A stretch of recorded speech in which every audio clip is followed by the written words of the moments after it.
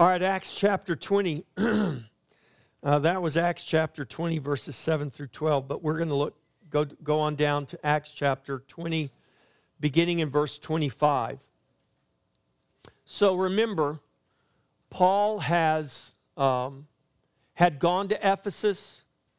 He spent 3 years in Ephesus. Now he's left Ephesus, and he's making his rounds. He's trying to get back to Jerusalem for the Feast of Pentecost. And this is why he did not waste any time. It's why he didn't stay at Troas more than the time that he did, because he's got to get to Jerusalem. So Troas was a city on the coast, on the western coast of Asia. And Paul sails down from there, and he's ultimately going to go to Jerusalem. And he sails to a place called Miletus, which was close to Ephesus, but he bypassed Ephesus. When Paul gets to Miletus, he had sent word to the elders at Ephesus and said, "Meet me at Miletus because I need to talk to you." And this is where we pick up. This is where we're going to pick up here in Acts chapter 20, beginning in verse 25. Paul has sailed here and has landed at Miletus, and the Ephesian elders are there with him. And that's where we'll begin in verse 25. "And indeed now I know that you all, among whom I have gone preaching the kingdom of God, will see my face no more. Therefore I testify to you this day, and I am innocent of the blood of all men, for I have not shunned to declare to you the whole counsel of God. Therefore take heed to yourselves and to all the flock among which the Holy Spirit has made you overseers, to shepherd the church of God, which he purchased with his own blood. For I know this, that after my departure, savage wolves will come in among you, not sparing the flock.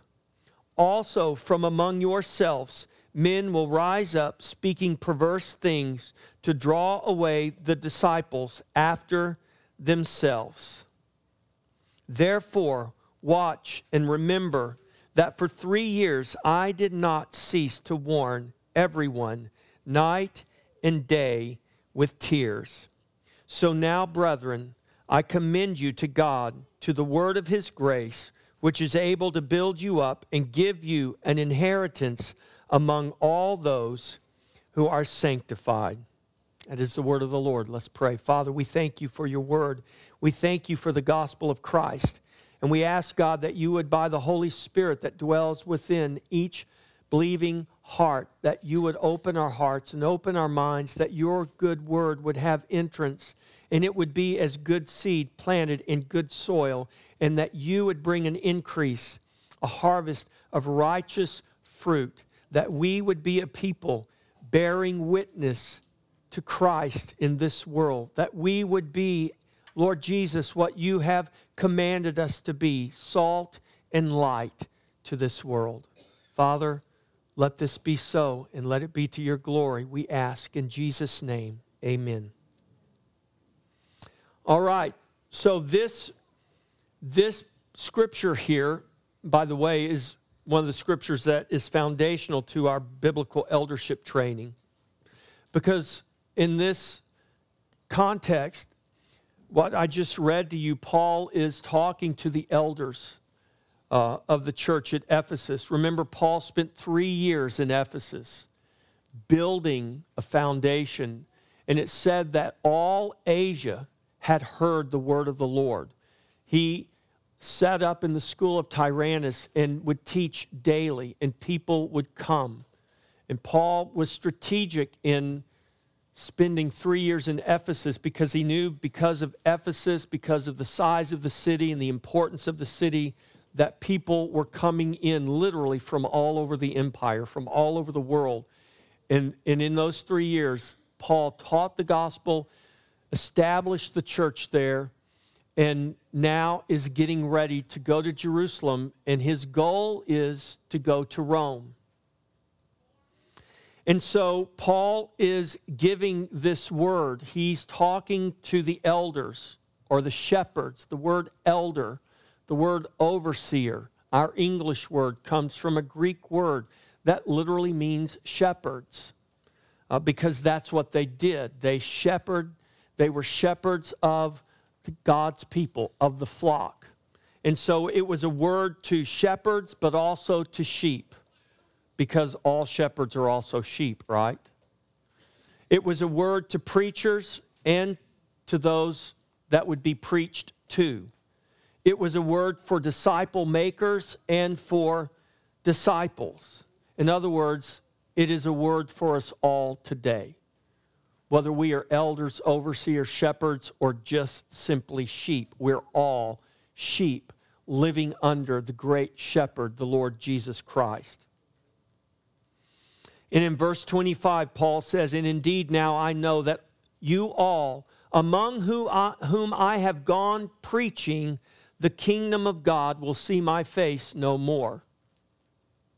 Now, Paul understood he was never going to come back there and see them again. And as we read down, we're not going to do that right now, but you see where there was great sadness among the people because of Paul's departure.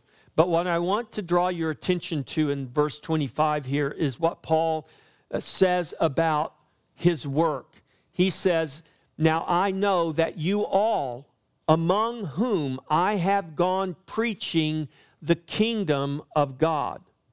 Paul went preaching the kingdom of God.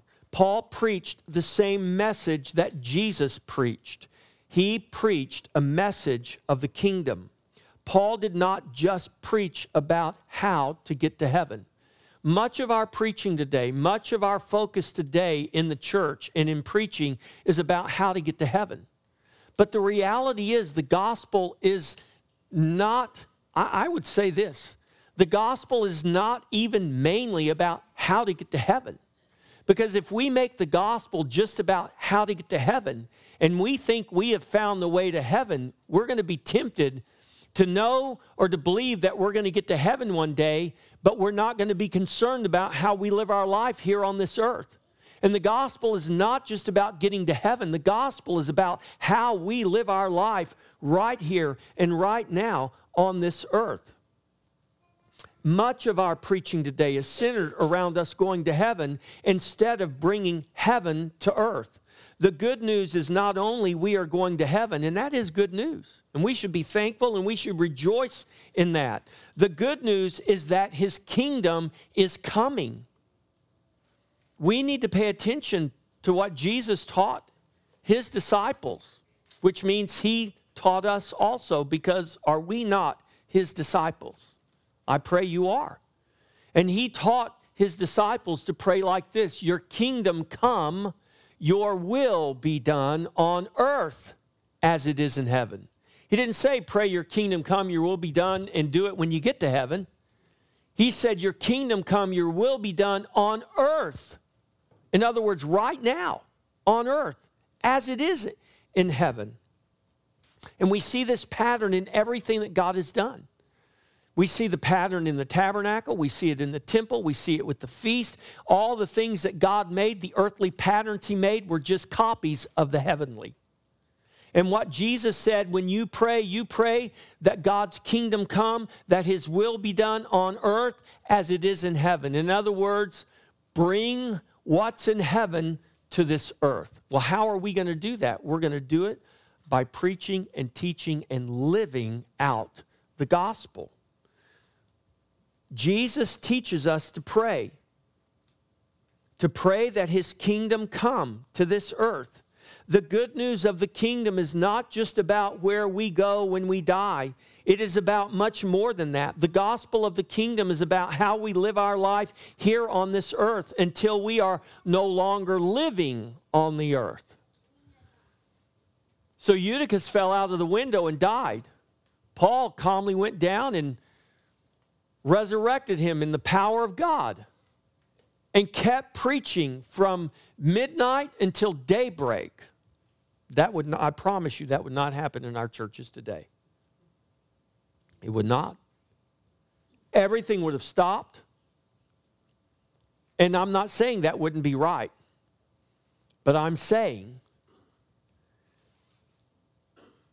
that we have lost our ability to look at God, to think about God, to consider who God is, and put things in their proper place. Not that we would not be concerned with the life of a young man who fell out of the window. We certainly would be. That's not my point. My point is, we live in a day and an age, and the church has become very distracted by the things happening in the world. And we've become more fearful of the world than we are of God. Do you think anybody might have been tempted to say, Paul, you've talked so long that the young man's fallen out of the window and died. Don't you think you need to wrap it up now? We need to go home. It's midnight. Obviously, no one said that. I don't know, maybe people left, but it doesn't tell us. It just says, Paul finished at daybreak. Why? Well, I submit to you because the people gathered in that upper room understood the importance of what Paul was communicating to them. They understood the importance of the gospel of the kingdom. They understood the importance of the church and the gospel being established and the nations being discipled and people being baptized in the name of the Father, Son, and the Holy Spirit, that they are taught all that Jesus commanded them, and they're taught to obey Jesus and the commands of Jesus. And they understood that the gospel was not just a social issue. The gospel is a life and death issue. We've turned the gospel into a social issue today. We have the social gospel. We have social justice. We've got what Caleb talked about now in Taylor, a committee for diversity, inclusion, and equity. When we have the gospel, there is no greater social justice than the gospel of Jesus Christ. There is no greater way to deal with diversity, inclusion, and equity than for men to become born again, new creations, have the old passed away, and all things become new in Jesus Christ. That's true inclusion. That's true equity. That's true diversity. That God would take from every tribe, from every tongue, from every nation, every color of skin, every shape, size, all the diversity that God has created, and bring them together as one in Jesus. The church has the answer because Jesus is the answer, because the Scripture and the Word of God is the answer. And the church has got to find her courage to once again proclaim the truth. The church has got to get out of her distraction and her impatience. Think of the patience to sit there while the Apostle Paul talked all day through the night and until daybreak. People would not stand for that today. And trust me, I don't want to be here preaching all day through the night until daybreak. I don't want to do that either. But what if God moved? What if God's Spirit moved? And what if that was necessary, as it obviously was here in Acts chapter 20 for the Apostle Paul? Would the church stand for it today? Would the people of God fear God enough, have a sense of God enough that they would say, we need to hear what's being said here. We need to pay attention to what God is saying and what God is doing.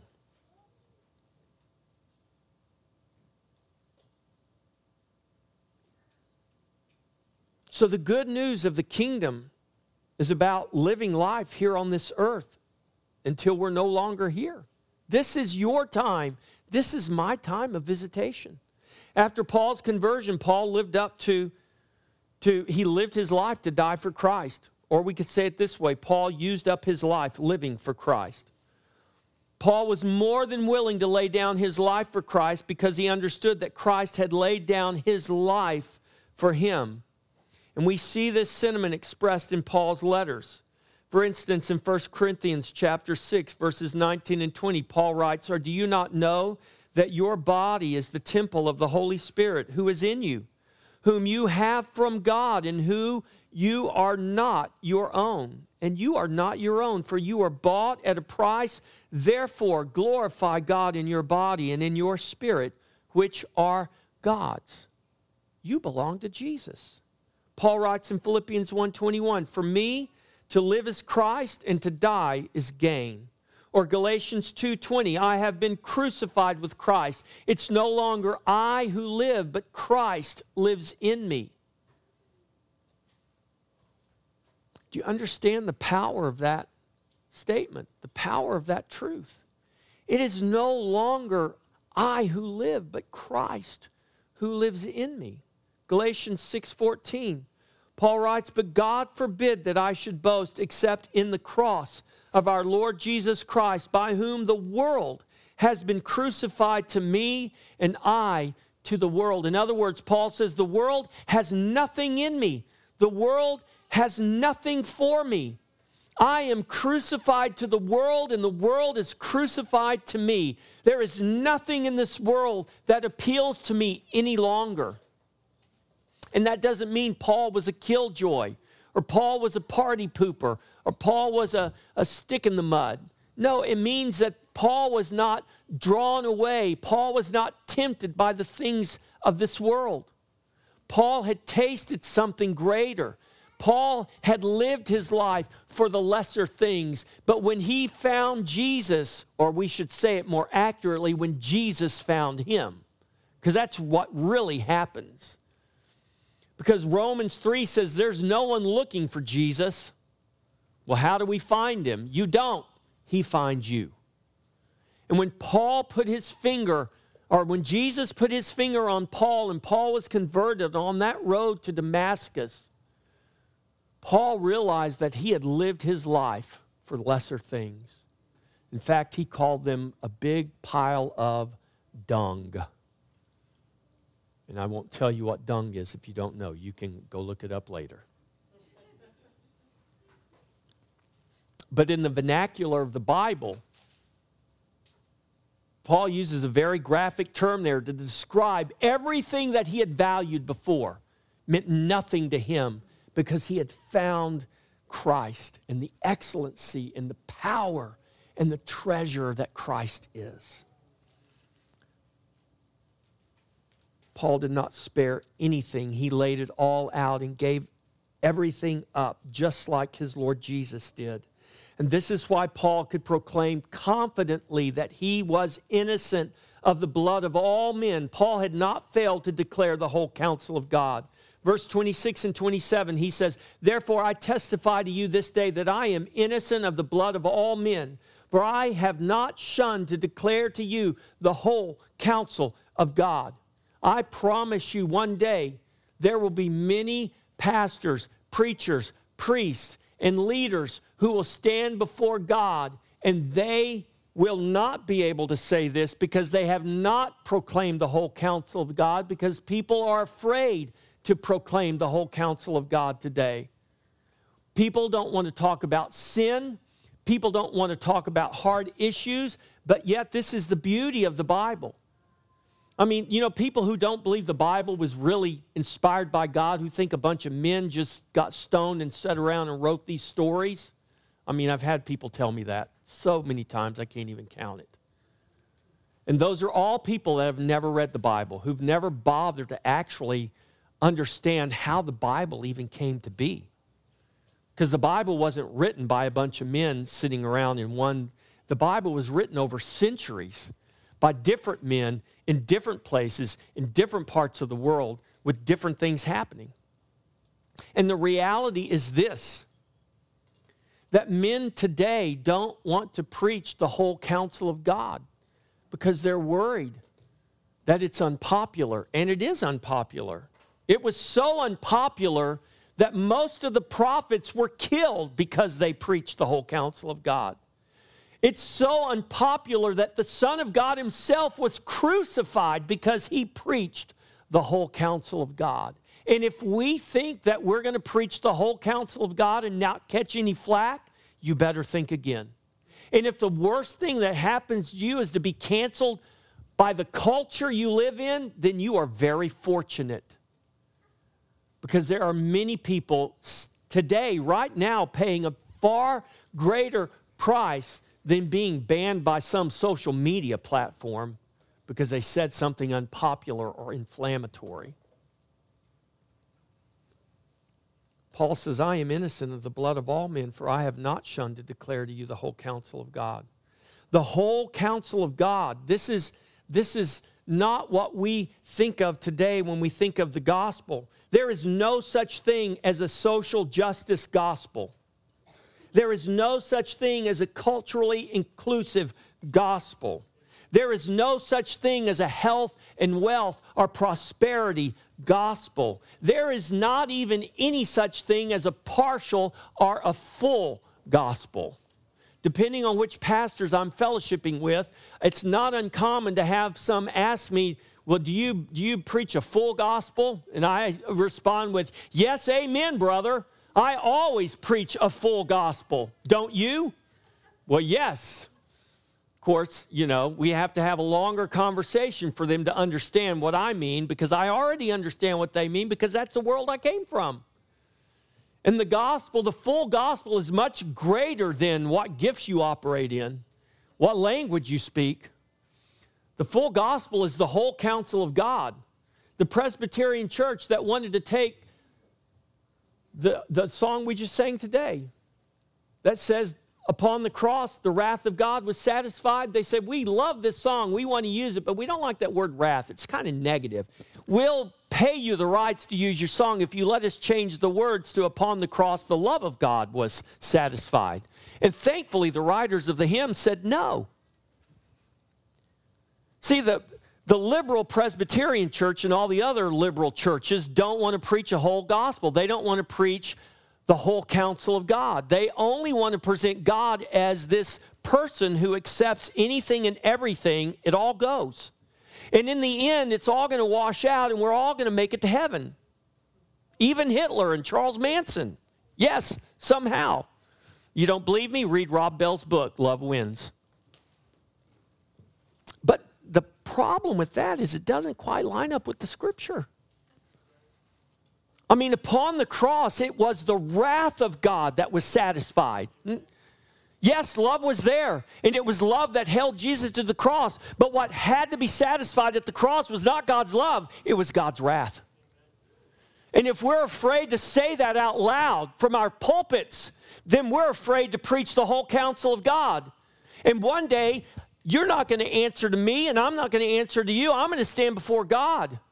And this is what Paul is saying. I am innocent of the blood of all men because I have not failed to preach to you the whole counsel of God.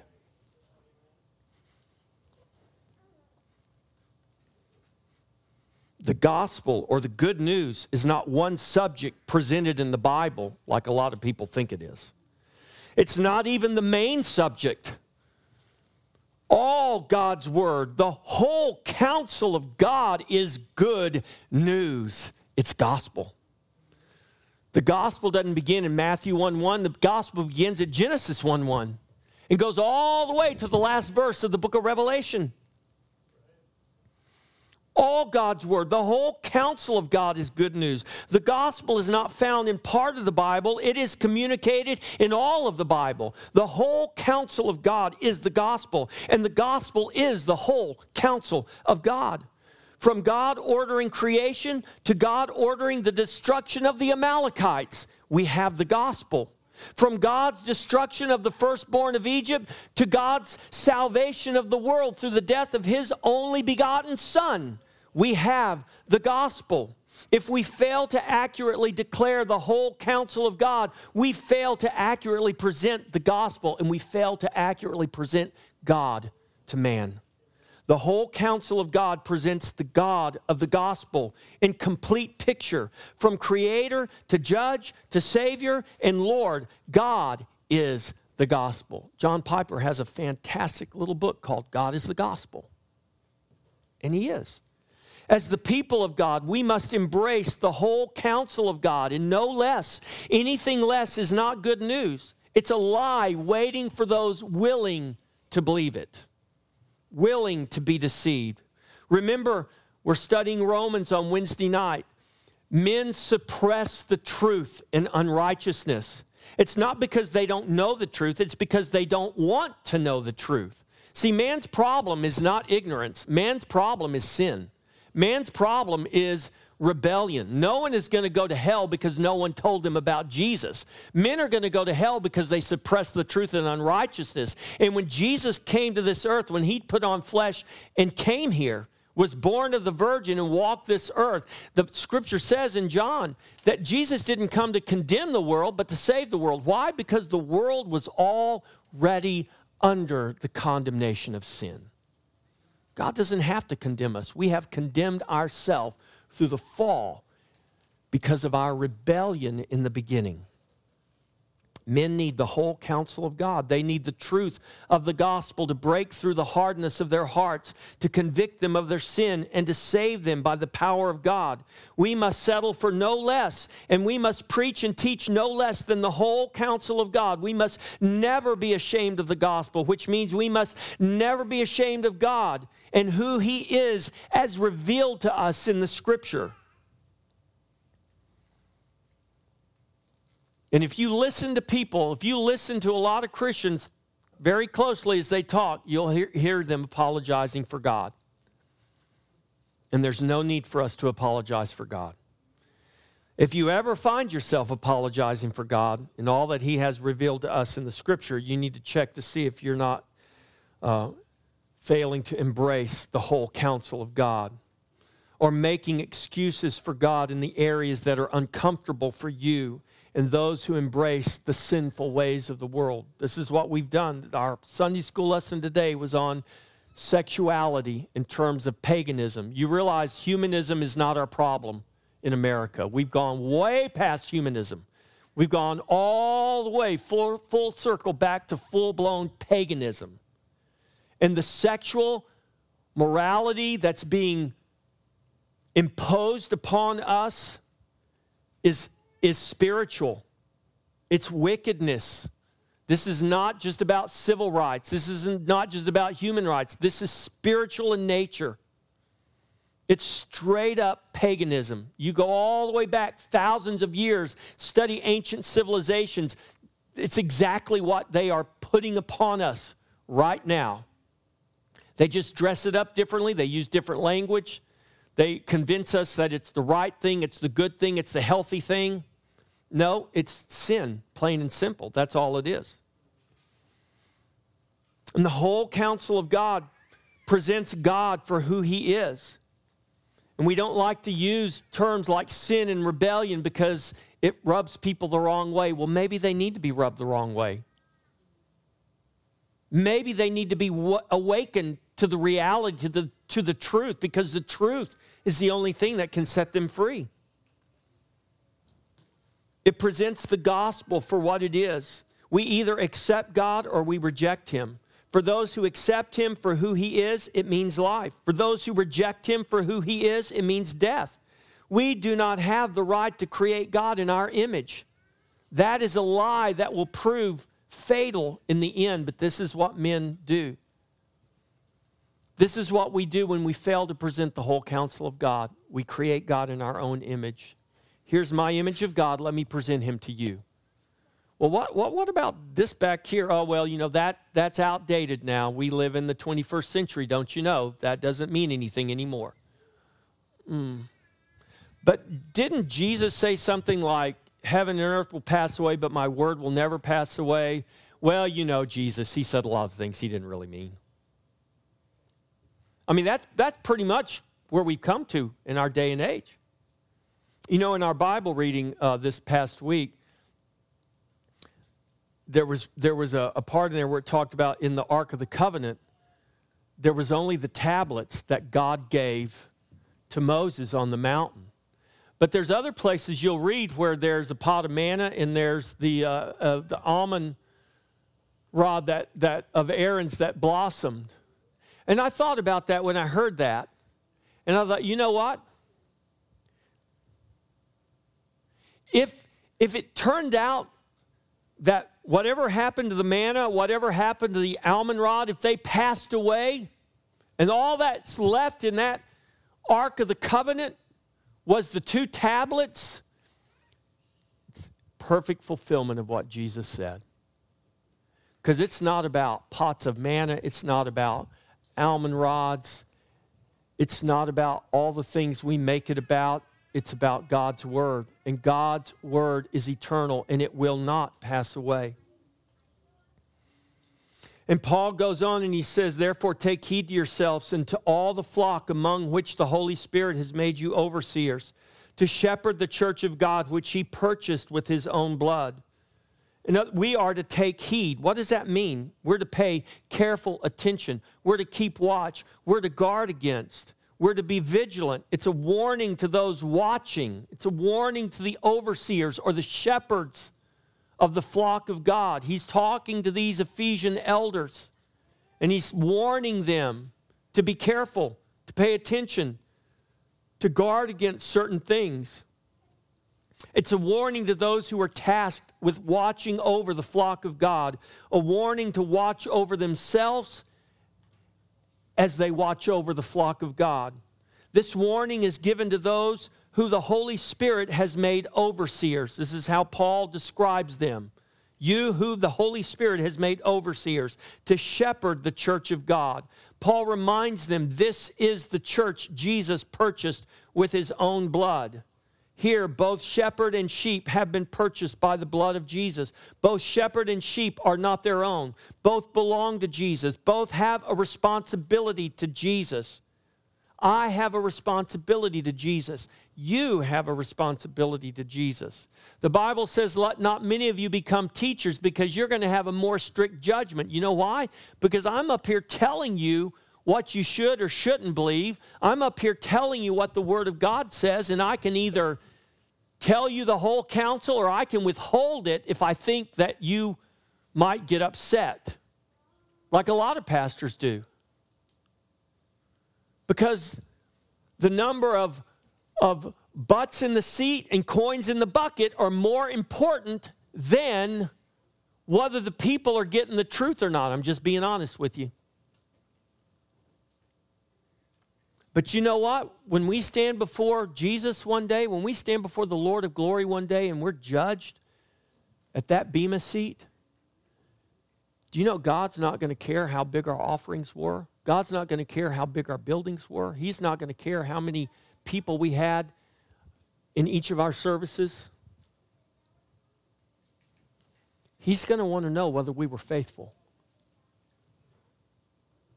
And are you faithful to embrace the whole counsel of God and let it guide your life and let it inform how you live your life? Just like I've got to be faithful to embrace the whole counsel of God and not be afraid to tell you the truth.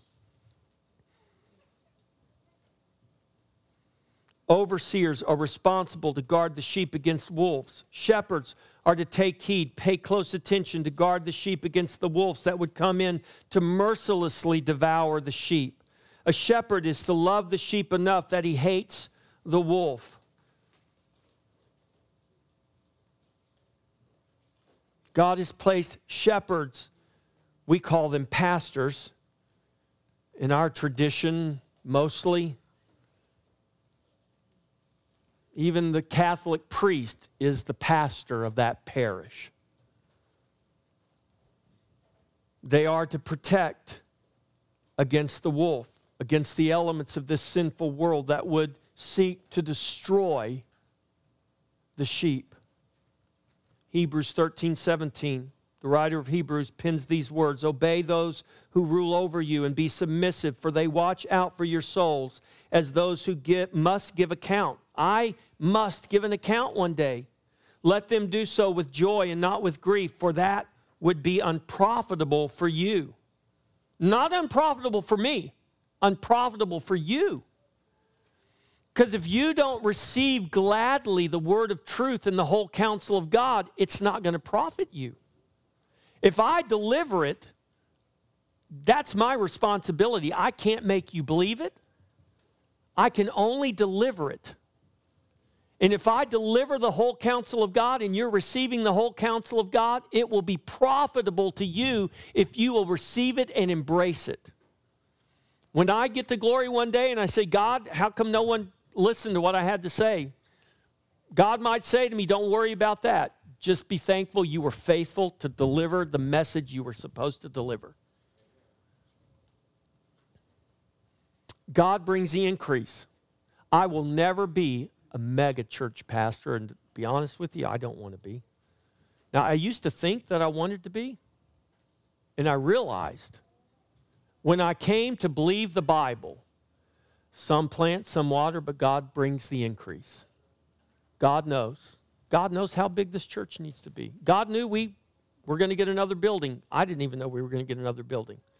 I mean, you've heard the story. I walked into a coffee shop just by chance, right?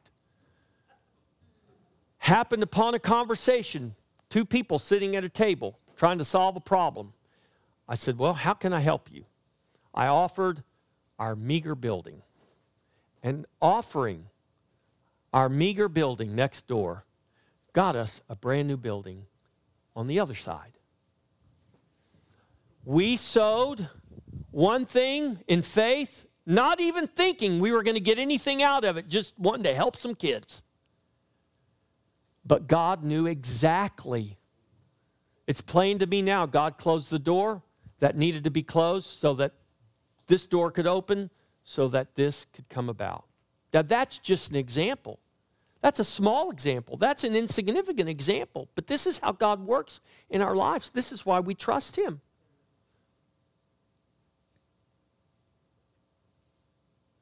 So Paul is warning them, take heed, guard against. But the warning is not just to the shepherds, it's to those being shepherded as well. You have to receive the whole counsel of God.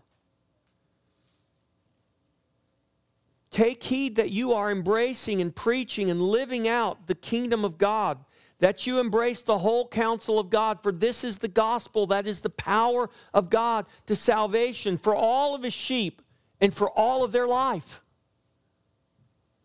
What you do on Monday morning is absolutely significant spiritually. It's not just what you do on Sunday morning. What you do on Friday night is absolutely spiritually significant. Paul goes on in verse 29. He says, for I know this, that after my departure, savage wolves will come. They will come in among you, not sparing the flock. Also, from among yourselves, men will rise up, speaking perverse things to draw away the disciples after themselves. Paul is not being prophetic here. He's just stating the obvious. Paul had been around long enough. He had fought the wolves long enough, and he knew exactly what would happen. Paul had been fighting off wolves, seeking to devour the sheep from the beginning of his work as an apostle of Christ. Paul did not know the future. Paul knew the nature of sinful men. Sinful men are not only in the world, they are also in the church. How do we know? Because the Bible teaches us so. That is why God put shepherds in His church to protect against the wolves. God didn't put locks on the doors to keep you from going out into the world. He put shepherds in the church to protect the sheep, to teach the sheep, to guard the sheep, to be prepared for the wolves, to recognize the wolves, and to run the other direction when they see them. Paul indicates that wolves will come from the outside. Jesus warned against ravenous wolves seeking to devour the people of God. Matthew 7:15, Jesus said, beware of false prophets who come to you in sheep's clothing, but inwardly they are ravenous wolves. There's a very graphic picture painted there. If you've ever watched the Discovery Channel or some nature show and you've watched a wolf devour an animal or a lion devour the animal, and they leave the camera there long enough, you understand this is a very graphic picture. This is what Jesus is saying. The wolves are going to come and they're ravenous. They are going to rip you apart. That's what they want to do. This is what Paul is warning about. And just like sheep, wolves and false prophets come in all shapes and sizes and manner of appearance. The devil comes to us, the Bible says, as an angel of light. Paul is warning the overseers of the churches that he had established through the gospel and the power of the Spirit. He's warning them of the wolves without and within.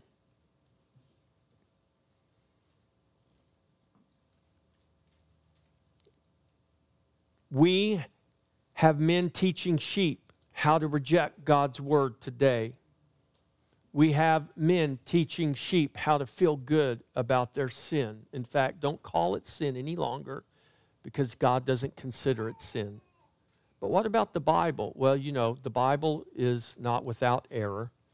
And these are just stories that were meant to help men in their day, but we have spiritually evolved beyond those days. Those are all real things that people professing to be Christians and pastoring churches teach their flocks. Write books, best-selling books about this, turning them out by the scores out of seminaries. These are ravenous wolves who are teaching men to suppress the truth in unrighteousness and call it righteous, but it is not. It is sin. Men suppress the truth and they willfully forget. 2 Peter 3:5, for this they willfully forget that by the word of God the heavens of old and the earth standing out of water and in the water. By the word of God. Why don't they know that? The Bible tells us they willfully forget. They don't want to know that. They want to forget that. You see, men suppress the truth. They willfully forget. The problem is not ignorance, it's sinful rebellion against God, and that has been the problem since the beginning. It's just that our sinful rebellion has been replaced with much nicer and acceptable sounding terms. Children are not rebellious any longer. They just have a disorder. They can't pay attention. Did you ever know a kid that could pay attention? If you did, they are the exception. Kids are kids. Kids are high energy. Kids do these things. Now we just want to take the easy way out and we want to medicate them and do things when reality is they needed to be discipled. Or, as the Bible calls it, parents disciplining their children. Some people no doubt need medication. I'm not against medication. I work for a local mental health authority. I'm not against medication. So don't misunderstand or don't hear what I'm not saying. But not in the place of God and not in the place of the gospel. If I have an infection, I'm going to take an antibiotic, but I'm also going to pray and I'm also going to believe God to heal me. And maybe God will heal me through the antibiotic. I'm fine with that. But when I'm healed, I'm not thanking the antibiotic. I'm going to thank God. Because the antibiotic was just the means that God used to bring healing to me. There is no substitute for the gospel. The gospel of Christ sets us free from the very things that we are seeking to be set free from, the things we're seeking to medicate ourselves from, to escape from. We use all kinds of things. I like to watch movies and escape, but you can't live your life like that. You can be entertained for a time, but you can't live your life like that.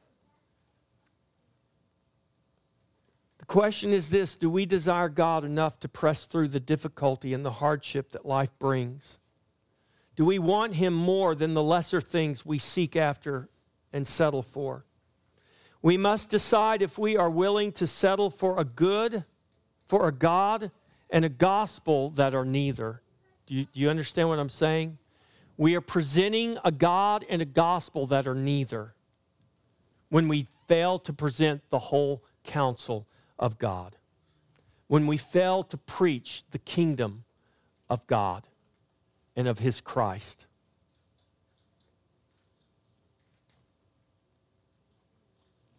The Holy Spirit makes men overseers who will not settle for the wound being healed lightly.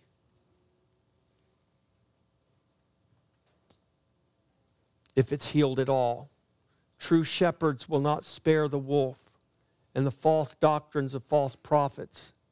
True shepherds protect the flock of God against those people and against those things that would devour it from the outside or from within. Paul ends with these words, "Therefore watch and remember that for 3 years I did not cease to warn everyone night and day with tears.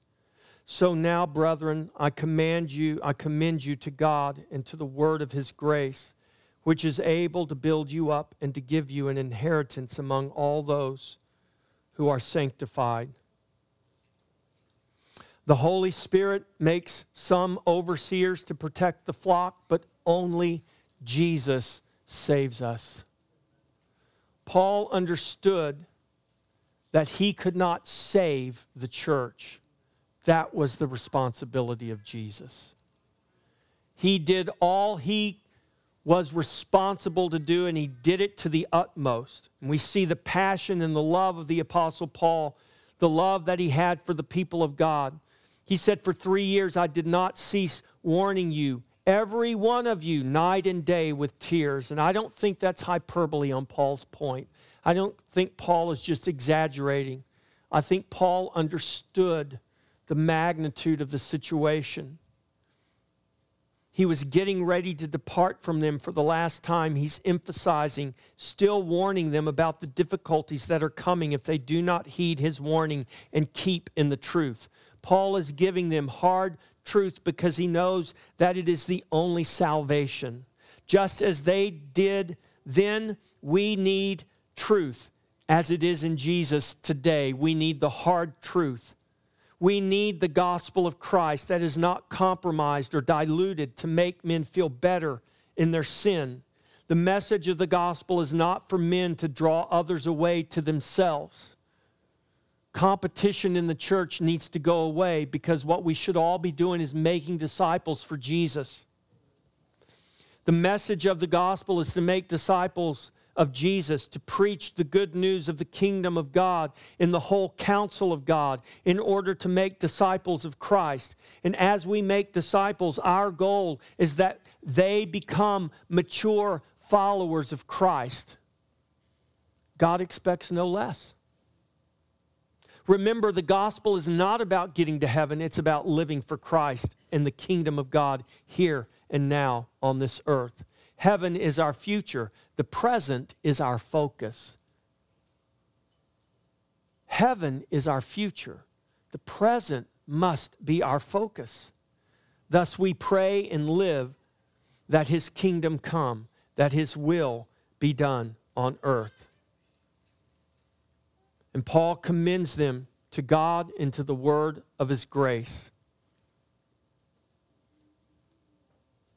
It is God who is able to build you up. It's God who is able to preserve you and give to you an inheritance. And he will do just that as we seek first the kingdom and his righteousness. And when we seek first his kingdom, when we seek his righteousness, we can rest assured that we will not go astray. We will not be lost seeking first his kingdom, seeking first his righteousness. When we do not seek his kingdom first, when we seek other than him, that is when we find ourselves hopelessly drifting away into sin. That is how we shipwreck.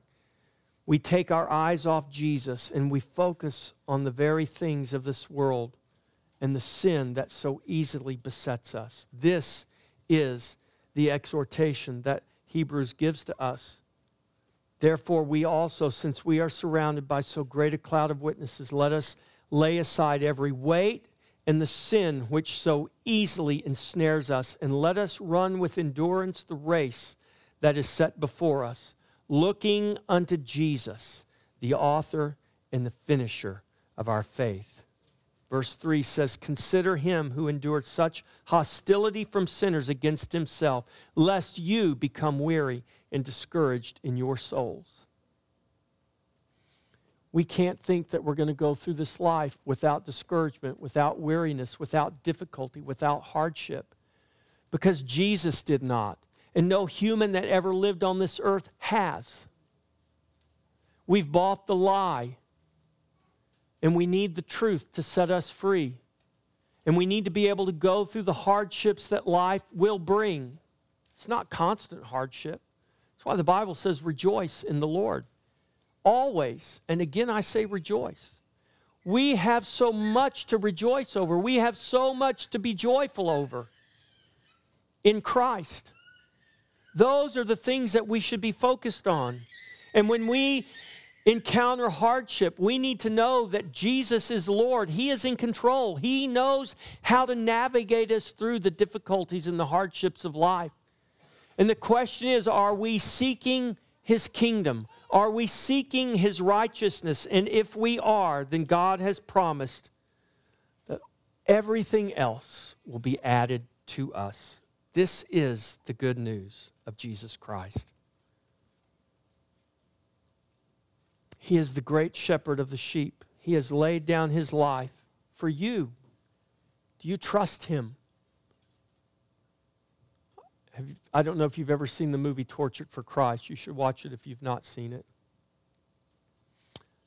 It's the true story of Richard Wurmbrand. And the movie begins with this quote from Richard Wurmbrand. He says, "There are those who truly believe, and there are those who believe they truly believe." And what became apparent through the movie was, after the communists beat on you in the most cruel and unusual ways they can imagine, day in and day out, trying to get you to deny Jesus, you will know whether you truly believe or whether you believe you truly believed. I pray that each one of us here are those who truly believe. I pray that our faith would never be tested the way it was for Richard Wurmbrand and so many still today, even in this very moment in different parts of the world. But we don't have that assurance. And the only way we're going to know is to embrace the whole counsel of God. And if you're not sure you have, then cry out to God and ask Him to give you the grace to believe, the grace to obey, the grace to walk in His way, and to fear Him more than you fear men. Amen? Jesus is our greatest treasure, and I pray He is your deepest desire. As we get ready to come to the table, you are all welcome if you are part of the body of Christ. You don't have to be a member of this church, but as you count yourself a covenant member of Christ's body, and you trust in Jesus as the only hope you have in life and in death, as a covenant member of His body, welcome to the table and welcome to Jesus. Here's the good news. The great shepherd of the sheep has laid down His life for His sheep. Now we are commanded to lay down our life so that we may take up His resurrection life, that we may live now and for eternity in Jesus. God charges us. Deuteronomy chapter 6, beginning in verse 4.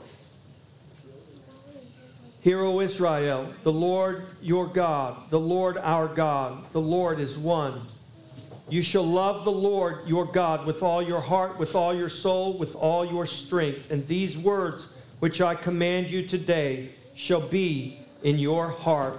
You shall teach them diligently to your children, and shall talk of them when you sit in your house, when you walk by the way, when you lie down, when you rise up.